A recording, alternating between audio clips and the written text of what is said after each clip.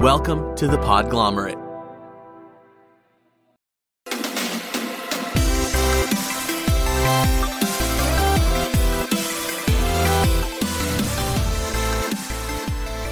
Hello and welcome to Plus 7 Intelligence, the show about how games impact people. My name is Chess.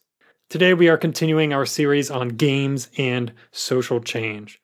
We will be talking about one of the biggest serious games projects to date. It's called iCivics. iCivics created an entire series of games designed to teach civics in the United States.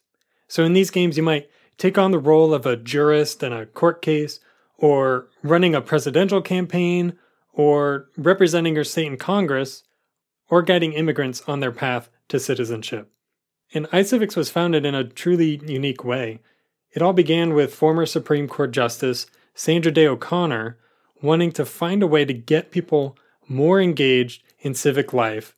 And in the interview, you'll hear a little bit more about how games became the answer to this challenge. And these games are really exciting because they have been shown to actually change how players see themselves and the change that they can make in their communities. So here's my interview with Carrie Ray Hill, who walks me through how iCivics is reaching thousands of students across the country.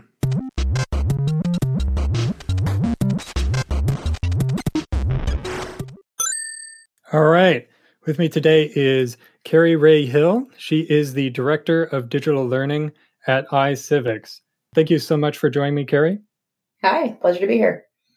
In talking about iCivics, why were games chosen as the way to promote an understanding of civics? Well, the lore of this is that once Justice Sandra Day O'Connor retired, decided that she wanted to promote civic education and learning. That was the easy part. The hard part was how. And long story short, Professor James Paul Gee of the great University of Arizona at that time basically had a conversation with her, and she walked out the other side of that meeting and decided, yeah, we should do games, which I don't know what magic was, what happened in that room, but he convinced her that there was a lot of promise there, and it was a lot of innovation and opportunity. The nitty-gritty answer to your question is that games really provide an opportunity to let players take on roles, navigate systems, fail safely, which is a big thing with education, and engage in bigger than life kind of activities. That's why we play Call of Duty, you name it. That's why we play games. And civics might kind of seem as a traditionally stodgy, dry, procedural kind of subject. And unfortunately, it tends to alienate students more than it does engage them. But if you think about it, like from a game perspective, it's actually full of interesting roles, being the president, a justice, a congressperson, a voter, you name it.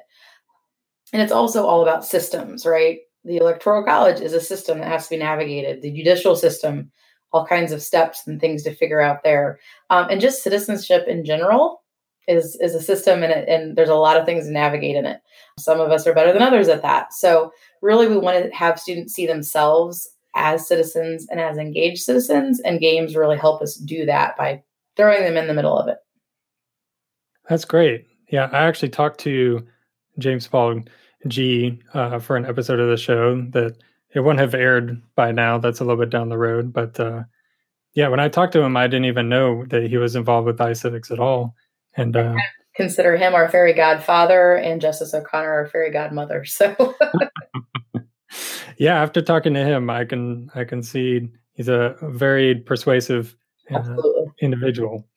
And yeah, it's interesting you talked about how in games people get used to the idea of being part of a larger picture, a larger story, where they are doing something impactful. That's something that's really interesting about games is in a lot of games, they give you an empowerment.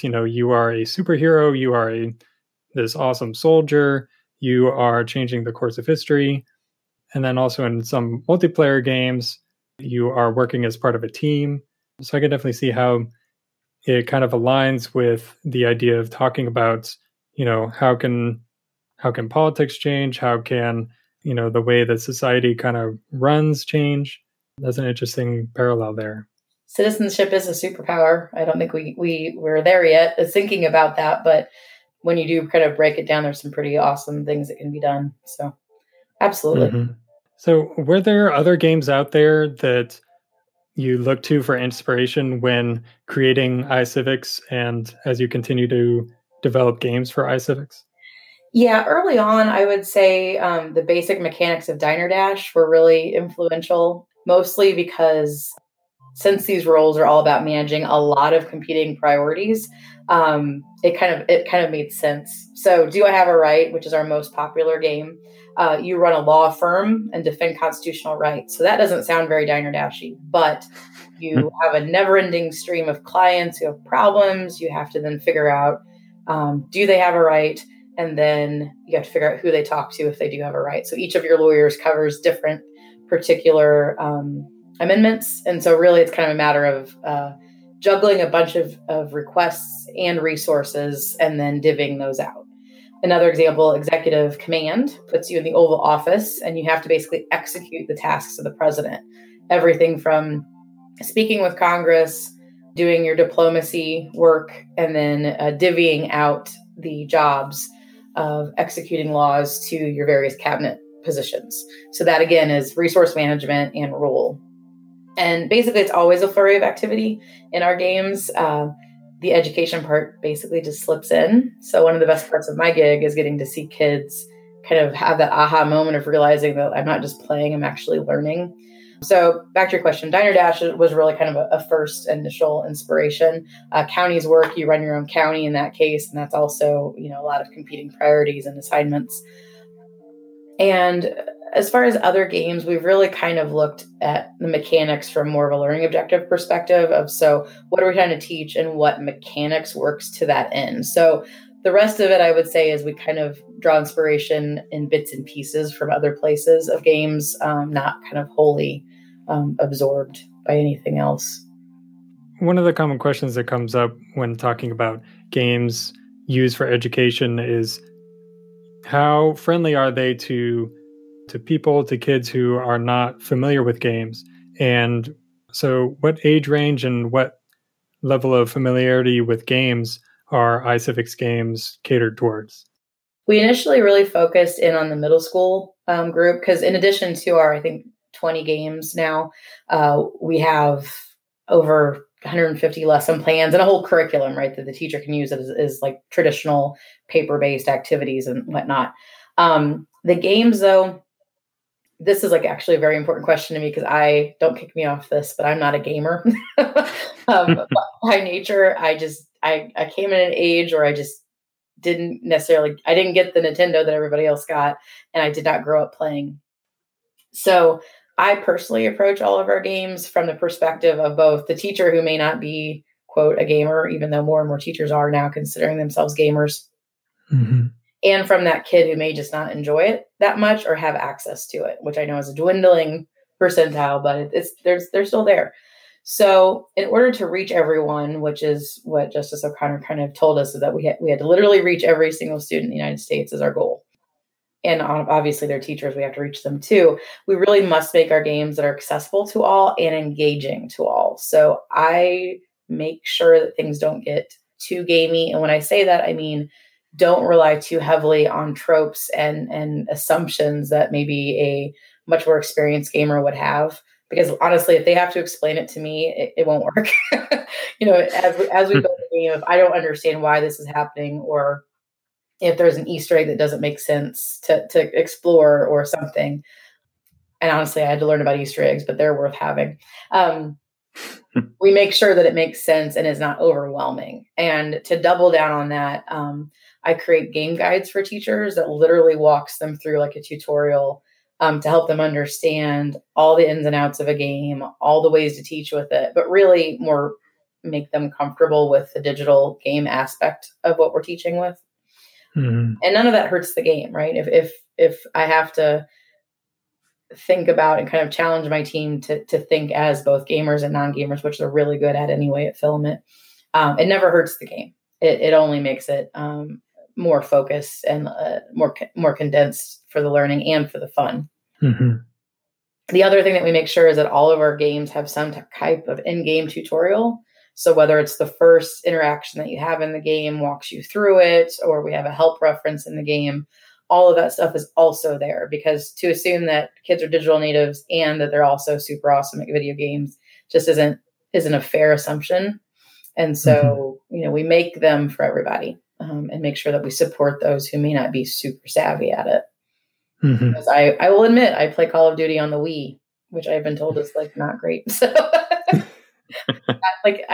I just bought a Wii when I started working at iCivics. I knew I had to know how to play some kind of video game. I became a very good sniper for the record, but that's about it. Yeah, I was going to say the video games. I've always thought that video game tutorials, when you sit down and play a game, a modern game, the tutorials for them are truly incredible, because they will walk you through things step by step. And not only that, but they try to give you context for what you're learning. They teach you how to jump by making it so you can't get across an obstacle unless you know how to jump. You can't get to the next door unless you can learn to attack the enemy. And then once that enemy is defeated, now you can get the key and move on. I always thought that video game tutorials, they could be an excellent model for teaching anything. Absolutely. If you can apply that. And then, throughout the game, after the tutorial's over, the games themselves are designed to feed in pieces of information bit by bit. And then by the end, I can just rattle off all this information about Pokemon that has stuck in my brain for like 15, 20 years. So since you mentioned it, I think you probably are the first person on the show who wouldn't describe themselves as a gamer. So what was it about iCivics and about games that got you on board with a project that was so heavily featuring games as an education tool? I snuck in the back door. So I was teaching in Washington, D.C., and some friend of mine in the social studies kind of world said, hey, Justice O'Connor's got this thing, you should check it out. So I did, and I actually came on as a curriculum writer. So I was writing the lesson plans, and then slowly kind of got pulled into helping with writing content for the games and doing research to that end. And then started kind of helping with brainstorming ideas for games. And then fast forward 8 years and I'm making them. So it was kind of a fun, interesting way for a non-gamer to basically be doing this. I rely so heavily, and I've learned so much from the team at Filament Games that we work with, that I now can kind of contribute as much as I can, from kind of thinking about mechanics and thinking about simplifying it, and how to really take the teacher perspective, keep in mind the non-gamer perspective. So I kind of provide a lot of those, maybe the nagging perspectives of the non-normal, but I provide that little rain cloud when necessary to kind of bring it down a notch. But I've just learned so much in the last 8 years, and I'm still wouldn't necessarily call myself a gamer, because I just don't get the time to do it much with the little one at home. But I do really enjoy the culture and learning about how other people engage with games, and the whole Serious Game and Games for Change kind of groups of people. It's just an amazing group of folks. Yeah, I mean, that's a great perspective to have. I mean, I've seen cases where a design has been proposed for a classroom and it involves using an Xbox controller, but if you didn't grow up playing with an Xbox controller, it's an extremely intimidating device. Yep. When I was a kid, I didn't have a console, so I was great on the computer, but if you hand me a controller, kids learn fast, but still, in any time there's that hurdle of, wow, I don't even know where to start. And then you're expecting me to learn about something else while I'm, just getting the bare fundamentals down. So anyway, I think that's great that there's a variety of perspectives going into this. And actually what you mentioned about not like the game part of something is that you have to have a skill at. I just was talking with some colleagues about this, is that oftentimes, and I would have done the same, teachers kind of ask us what score range goes with the grades. So like, what grade can I give a kid for this score or that score in a game? And I kind of have to go into my preacher mode and say, don't do that, please. Because, the game is meant to teach as we design it, not to assess. And what you're doing is assessing your ability to pick up on all the content. Yes, right. That's a definite core part of it. But a game like Win the White House, there's so much strategy and so many ways to kind of keep playing and getting better at it that any one score isn't a grade, right? And so then I tend to say, if you really have to have something in your grade book, have them play twice and show improvement, pass, fail, or do something to kind of talk about that. But oftentimes I think when you put a number as a score, people who have to put lots of scores in grade books out of necessity, which I totally get because I was one of them, tend to want to kind of just translate that. And I don't want to ever penalize a kid for exploring, for kind of failing intentionally to learn the system, to kind of be the kid who kind of just, when we play tested Executive Command, I had kids destroying the world basically with their choices because they wanted to break the game. And so we learned a lot from that process, right? And you can still learn from the game and have a miserable score. So, that's just an interesting part of learning games, is that if they're really exploratory and you really get to experience stuff in there, scores don't necessarily show success in learning. Right. How is iCivics, how is it incorporated into classrooms? I know that a lot of them are available to just play. It sounds like you're also kind of partnering with teachers and schools and applying them there. Right. So we kind of present this when I talk to teachers. It's games as a part of a curriculum. So if you recall back in the day, you may have had a textbook for civics or a textbook for history class, and maybe your teacher brought in some fun activities to do, simulations or mock trials or whatever. This is kind of a thing where teachers can kind of come in, have the kids play any game they want on, Fun Friday. They could use Win the White House to introduce the idea of presidential elections. They could teach Executive Command at the end of a unit to kind of reaffirm what they've learned. It's really, I guess, a toolbox that we provide teachers. And since it's free, we're not requiring a lot of hoops or money. You just have to have a teacher account to access all that good stuff. And so every teacher honestly does it differently. So I don't have like an answer of the perfect way. A lot of it's going to depend on access to technology, right? Social studies teachers unfortunately have to get in line behind all the STEM courses, usually for computer access, if they don't have their own. That's just a reality. And then after that, they have to fight with testing access for, state testing and stuff.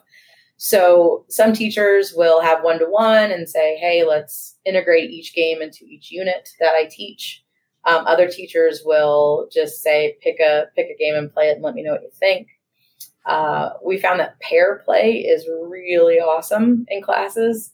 I know it might sound like if you walk into a classroom and every kid is in a head in a screen and like playing silently, that might be really exciting to watch or engage with. And it's not, it's super, they're having fun, but there's not a lot of communal happening. So we found that pair play, works with almost every game that we have. And because kids have to kind of discuss and debate their choices. And there is some deep stuff happening in those conversations, even with like sixth graders deciding how they're going to run a media campaign in a presidential election. Like they're bringing up stuff that I would not have even assumed would be discussed in high school. Like it's amazing. So pair play is a really fun way, especially if you have limited technology. Another way, some games work better than others, that a teacher could show on a whiteboard and have the kids kind of coach her to play the game and make decisions. So there's both like the physical play of the game that's very diverse, and then there's the actual implementation, which it really is up to the teacher on to how to do that. But they have the free choice to play with those tools however they wish. That's a great setup. I think that there's a lot of flexibility in how it's used. I think it was Jim G who mentioned that one of the reasons that iCivics can be successful is that civics is a subject that isn't tied to any standardized tests. So you can be a lot more flexible in what you teach, how you teach it. I mean, I think that's great. I think that that's one of the huge potentials for games for education and, applying games in interesting ways, is that there's so many different ways you can create a game, so many ways you can implement a game. There are places that try to go full in on the game and make a game the entire system for a curriculum, but I think that there's a huge amount of potential of just doing what you're mentioning, incorporating it into particular modules or at the end of the year or wherever it makes sense to support an already existing, education system, teachers that already have their methods, their wisdom, and kind of combining it all together. Yeah, we really try to meet teachers where they are and kind of pull them a little bit along, the kind of digital tool trail, I guess, and show them there's lots of different ways to do things. And that's because basically over half the staff at any one time at iCivics are teachers or have been teachers. And we really rely heavily on our educator network to talk to them, to understand what they need, understand what they don't need. Because I think a lot of times there's a lot of neat things happening that just fall flat in the classroom because they don't talk to teachers. That's just, you got to know your audience. And we've worked really hard to make sure that we know them. One thing about testing and all that good stuff is some states are, like Florida has a standardized test for 7th grade, but it comes down to standards, because whether it's tested or not, teachers are kind of a little shoehorned in, not as shoehorned as the other subjects, as Jim says, but basically the idea that there are certain things that have to be covered. And that's been our guiding light as far as what games to make and how to make them, is we kind of live and die by those standards and the coverage of those standards. And then that helps us decide the mechanics to do and the content to create. So that's really, if you look at our game suite and our supporting materials, that kind of gives you an idea of what most state standards require as far as civic education, if they require it. Because we've got some states that have standardized tests connected to it, and then we have some states that don't even require you to teach it. So, that's a whole nother podcast about needing more civic education requirements. But it is good that we do have a little more leverage than most. This episode of Plus 7 Intelligence is brought to you by Mr. Koya. Every day for work, I wear a short-sleeved, button-up shirt, and I confess that I've put people to sleep with my milquetoast wardrobe. Thank goodness I found out about Mr. Koya, because they are laser-focused on creating awesome versions of that exact type of shirt. If you like something loud and bold, you can get it there. Or if you like me and want to be more low-key, they have some sharp, subtle options as well. Plus, they are committed to sustainable practices that are great for their employees, their customers, and the environment. And they are always looking for ways to take it to the next level. As they put it on their website, it's kind of like Super Mario. You don't get to Yoshi's Island without making it through Iggy's Castle. Go to www.mrkoya.com/plus7intelligence, and at checkout, enter the code +7 to receive 20% off your order and free shipping when you buy 2 or more shirts. Plus 7 Intelligence is also supported by the podcast History of Fun. History of Fun is about the hidden backstories behind the things you love to do. I really enjoy the premise of the show, and as you might suspect, I especially love the episodes about retro games or the invention of different board games. A recent episode that launched me into nostalgia was about the history of gaming on the TI-83 calculator. That's the calculator I had all throughout high school and college, and in fact, I'm looking at it right now. And I have lots of stories about games my classmates and I used to play on the TI-83 because teachers didn't know that they had games. But I digress. Take a listen.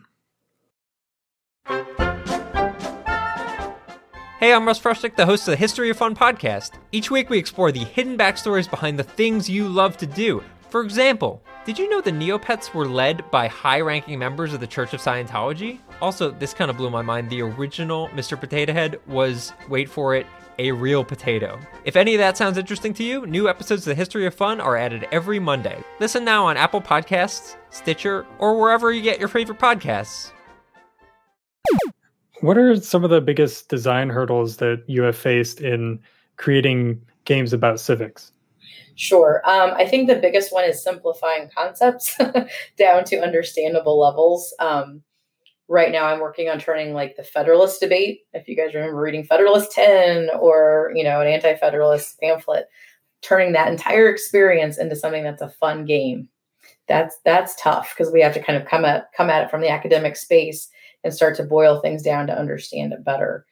Simplifying the electoral college and presidential campaign concepts into a game, the Constitution, and like big ideas that even adults have a hard time kind of munching on, making it simple and then making it a game. So, engaging kids in federal government isn't easy. So we try to find the things that allow them the most agency.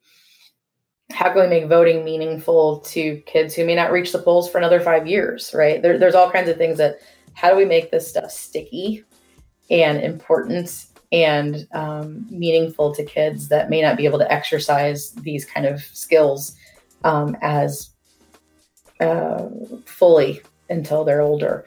So that's one big thing, is just making it understandable. And any teacher knows that that's the challenge of teaching, right? Taking big ideas and making them understandable. We just have to squeeze it into something that can be played in 45 minutes. And I'd say that's the other big design hurdle, is how can we make an experience fit in a normal classroom? So, these big, massive games that take up an entire semester or require hours and hours and hours of play work if a teacher can fully dedicate herself to it. But really, I want a teacher to come in, sit down, take roll, show her kids where to go, let them play, finish the game and talk about it, or talk about it the next day. It has to fit in a period. And that's just that's a basic requirement for all our games. If it has to be played in 45 minutes or less and get the full experience. I'm curious, have there been any mistakes in creating educational games, and how did you go about fixing them?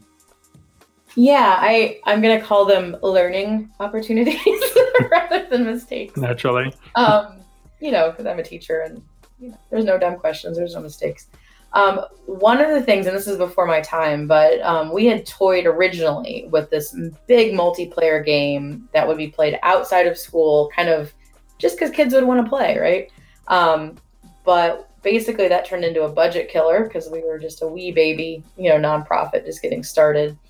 And honestly, we weren't sure how to reach the kids when they're already in AAA game space, and we would never be able to meet that or match that.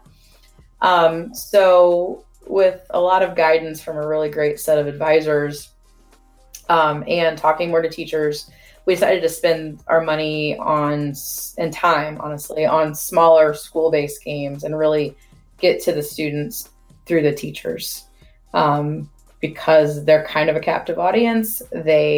Teachers need those resources, and we would never be able to compete with AAA games. I mean, that's just not realistic. So we went kind of from this big, encompassing, massive thing to, hey, why don't we just kind of break it up and make these smaller experiences that are focused, and then really think about how to get them in and then support them once they're in the classroom. So that's one, right? We went too big and figured it out pretty quickly and got smaller. And I think that's really worked out for us. And incidentally, they get played at home for fun now too. So that kind of goal of having kids, having self motivation to play. I've had a kid email us saying that he got in trouble because his mom caught him playing one of our games at 2 a.m. and he got busted. And I was like, oh, that makes me feel warm fuzzies inside and also a little guilty. But, he wasn't assigned to do it. He just wanted to do better than what he did at school the day before. So we met kind of our goal with a completely different route. We also had one game that never made it to launch that kind of relied too much on metaphor. Basically, you built a nation and a government that was a vehicle. Okay. And so as it went down the road of time, you would address various problems or uprisings or challenges, and how you dealt with them kind of built on this vehicle. So you eventually developed a representative democracy through your choices, or a military junta with your choices. And basically how your choices decided how long your vehicle could run, the running time, basically. And it was just too much. There were too many kind of leaps to get the analogy, to get the metaphor, to get the messaging. Although I still think it's a good core that we just need to work on. But there were so many things that kids had to understand before you got into the game that it just wasn't going to work. So it lives on a shelf somewhere in internet land, and I'm still trying to figure out a way to make it happen. but breaking it down so that we don't have to do so much contextual backup, and that we can kind of show a really good core idea about the roots of government and where decisions are made and how things develop. There's just some awesomeness waiting for it. It's just not there yet. That sounded interesting to me, but yeah, I can definitely see the issues. It is interesting. It just wasn't kind of hitting all the marks for us. And we were still able to kind of experiment, and we just decided that probably wasn't gonna be as successful as it should be. Mm-hmm. So we talked a little bit about assessment earlier, but what feedback or measures do you have to gauge the effectiveness of iCivics games? That is a great question, and one that we're always trying to figure out different ways to answer because it's asked all the time, and there's lots of ways to think about it. I think as a former teacher and someone who really cares about getting civic education writ large, to kind of happen more, multiple studies have kind of looked at the effectiveness. And a couple of things that we know. One is that even as polarized as stuff is right now, 95% of teachers think that iCivics is trusted and nonpartisan as far as a resource, and that it fosters civil conversations about current events. So it's kind of a gateway. It opens a door to discussing and learning about things without worrying about partisanship and kind of imbalance of coverage. So that's something that we're really proud of. And, our teachers are able to confirm that what we're working really hard to do is happening. As far as the games, Baylor University has done some studies with their summer camps and with other kind of games, no games scenarios. And one study, I believe, showed that students did, I think around, and I'm sorry, I don't have the exact numbers in front of me, but around 14% better on a pre and post test for knowledge before and after they played a game. If they played a game and did an associated lesson plan where the teacher kind of talks about it more and unpacks things, I think it was closer to 47% increase. So games aren't alone the answer. And I know we're all looking for that magic pill, but what games can do and do based on what we've seen is bring civics education to a little bit of a higher level. It brings the engagement up a good bit, and basically playing games and engaging in other good practices around civic education, like talking about engagement and providing opportunities for activities, things like that. All of those things kind of result in increased understanding of obviously the civics content, which is the basic thing we hope for, but also looking at their attitudes regarding civic engagement and an increased sense of efficacy and their ability to make a difference in their community. So they're able to see themselves in roles and in pieces of agency that they would have never been able to see otherwise. And so that's another piece of it. And generally, bigger picture, civic education, better civic education means better civic engagement on the big picture. And so we're kind of hoping to be a little bit of a boost in getting kids excited in a way that they don't really necessarily get in traditional civic ed. Mm-hmm. In that one study that you mentioned that saw improved test scores, do you remember how much time they spent playing that game to measure the difference in that study? Was it one time playing a game? Was it over a semester? I believe it was a single play. Wow. That's incredible to see any difference over such a short time. Yeah, we do. It's pretty impressive. And what I'd love to is have more studies, right? I want more studies so we can have more information like that and see the different ways it's taught and how that affects efficacy as well. We do create our games to be replayable as much as possible. So we usually write about twice the content that you need to play through a game. And like within the White House, you can play for both, the Republican or play as a Democrat. In Lawcraft, you can pick which house of Congress you want to play as. So there's lots of different ways to play it differently and come at it from different angles within the game itself. So those are all opportunities to kind of double down and make that learning even stickier, for sure. So can you talk about what your role is as the director of digital learning and what you're in charge of? Sure. So like I said before, I started out as a curriculum writer. So I was really doing just the lesson plan, not just very important core of what we do. I was writing lesson plans and doing a lot of the teacher support, professional development and things. And now I'd say 75% of my day-to-day is working on game development. So that's this includes creating the initial concepts we want to cover in a game. So kind of targeting the learning objectives and the topics that we want to hit. Jam with some designers to get like some kind of an initial idea of the game or what kind of mechanics we could add to the content. And then working with our fundraising team to win grants that pay for this stuff. Because this is all nonprofit.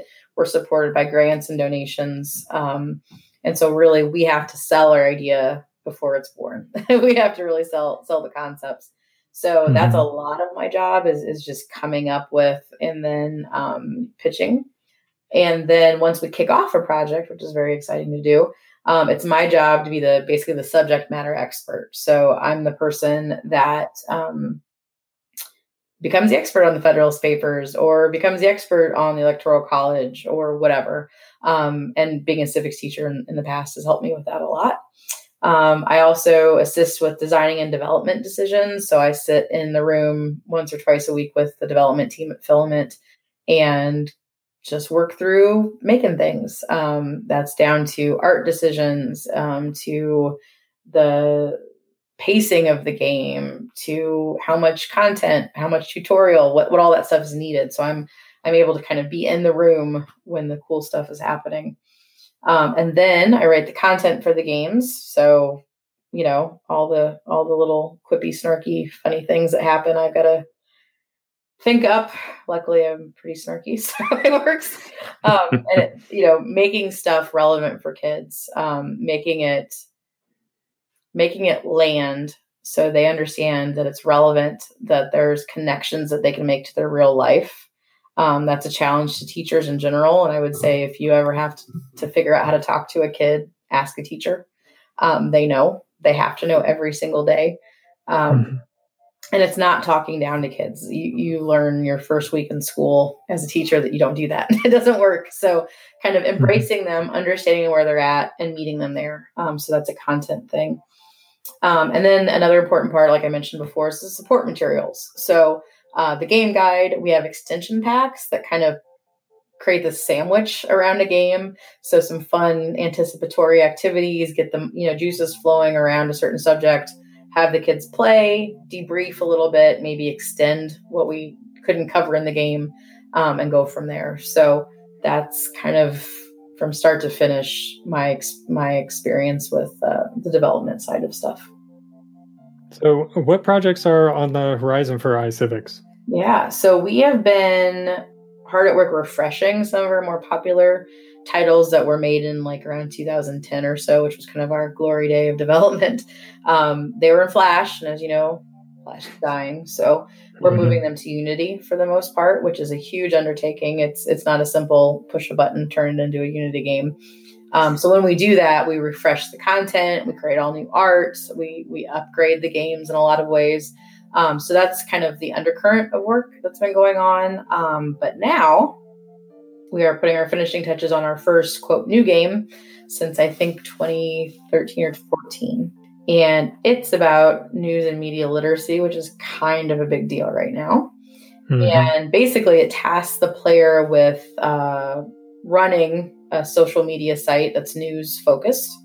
And it's a really fun way to kind of show good content as well as digital deception, false reporting, fake news, whatever you want to call it, as well as teach skills relating to being a savvy consumer of media. So their job they enter the social media world as a guest, eventually, like tutorial wise, gain more power within the social media site, become a curator, and kind of just then get to report things and post things and feature stuff.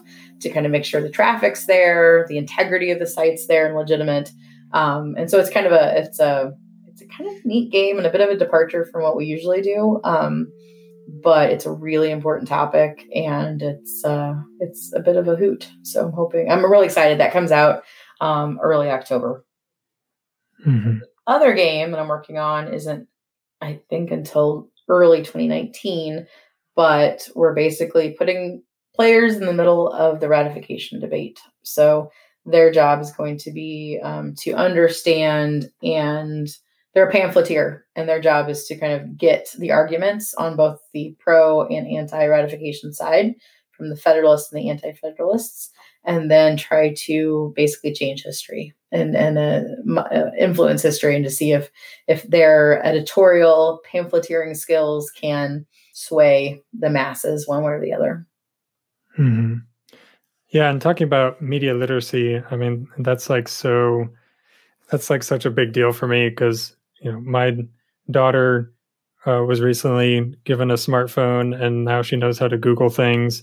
And it's only been a couple months, and I'm already incredibly terrified about the implications of being in a digital world. Yeah, it's terrifying. Being in a digital world, and everyone wants you to believe something. Yep. And I mean, I feel like I developed a good sense of knowing what's real and what's not. But I mean, that was after years and years of, figuring that out. Yeah. So I'm super excited about that. I think that's incredibly important. I do know that at school, they attempt to, I guess not so much media literacy, but at school, my kids have been learning about privacy online and stuff like that, which is really interesting. I'm glad they're at least attempting it. I feel like there's so much more to learn, because I know that people my age and older than me at my work have had a lot of problems with understanding about, how not to click on an email that has an attachment and, things like that. There's like 10 games to make about this topic alone. There's so many things that are so critical that like 5 minutes on any social media site today shows you all the problems that we have. So I've carried this as a very heavy weight because it's so important. It's so timely, mm-hmm. and it's so important to try to get right and support our kids and figuring this stuff out and calling us grown-ups mm-hmm. out because we deserve it. Oh, yeah. So how can people get involved with and support iCivics? Absolutely. Basically, just go to our site, check us out. We are free. You can get on there and play any game you want for free. No big deal. If you want to check out the teaching materials, we do ask you just to create a quick free account. Again, no big deal. But if you have kids, play with your kids. I've got folks using our games as young as 3rd, 4th grade with, an adult kind of being there to help with word, definitions or anything, all the way through community college professors using our stuff. So it's kind of amazing that even though we targeted initially middle school, we're heavily used in high school, and then we're used pretty well in upper elementary as well. And playing with your kids is also super great because you get to talk with them, you get to unpack stuff, you get to bring your own kind of expertise as a citizen to the fore, or explain what you don't understand and let them help you. Kids love to show adults how to play games. So they will become an expert before you are. Or an adult, honestly, play by yourself. I sneak a game once in a while that I just like to play of our own games, just for fun if I need a break. And also we do have a number of our games on iPad now. So you can go to the App Store and play them there. And then check it out, and then tell teachers that tell anybody that's just find out about us, explore, see what you want to see, read our about page if you'd like, and then just let any teacher in your life know about it and tell their teacher friends. The other big thing, and this is just so important, is advocate for more civic education in your school district or your state. Find out what they are teaching, how they teach it. That's a big deal. And then, of course, since we rely completely on philanthropy, we do have a donate button. So if you're moved to share and give, we'll take it and we'll put it to good use. We are so efficient, and I think we've got 14 staff members, and we serve over 80,000 registered teachers and hundreds of thousands of kids every day.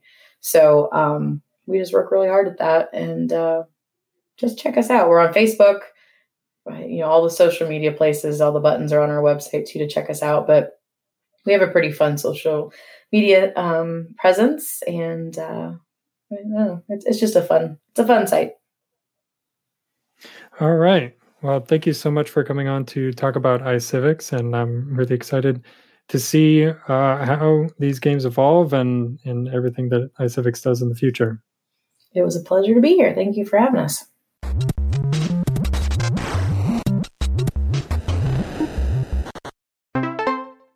Thanks to Carrie for talking with me about iCivics. This project is one of the biggest names in serious games right now.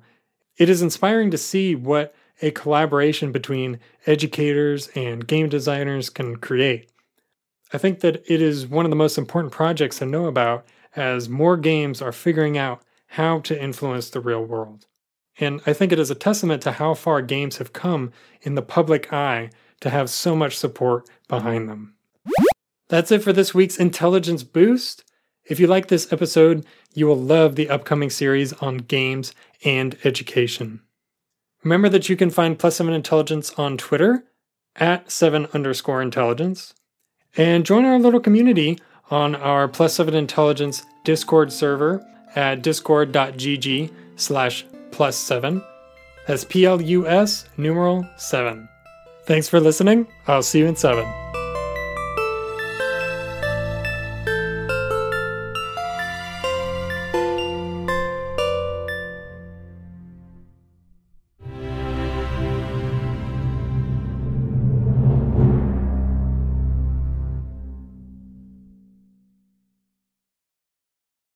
The Podglomerate, a sonic universe.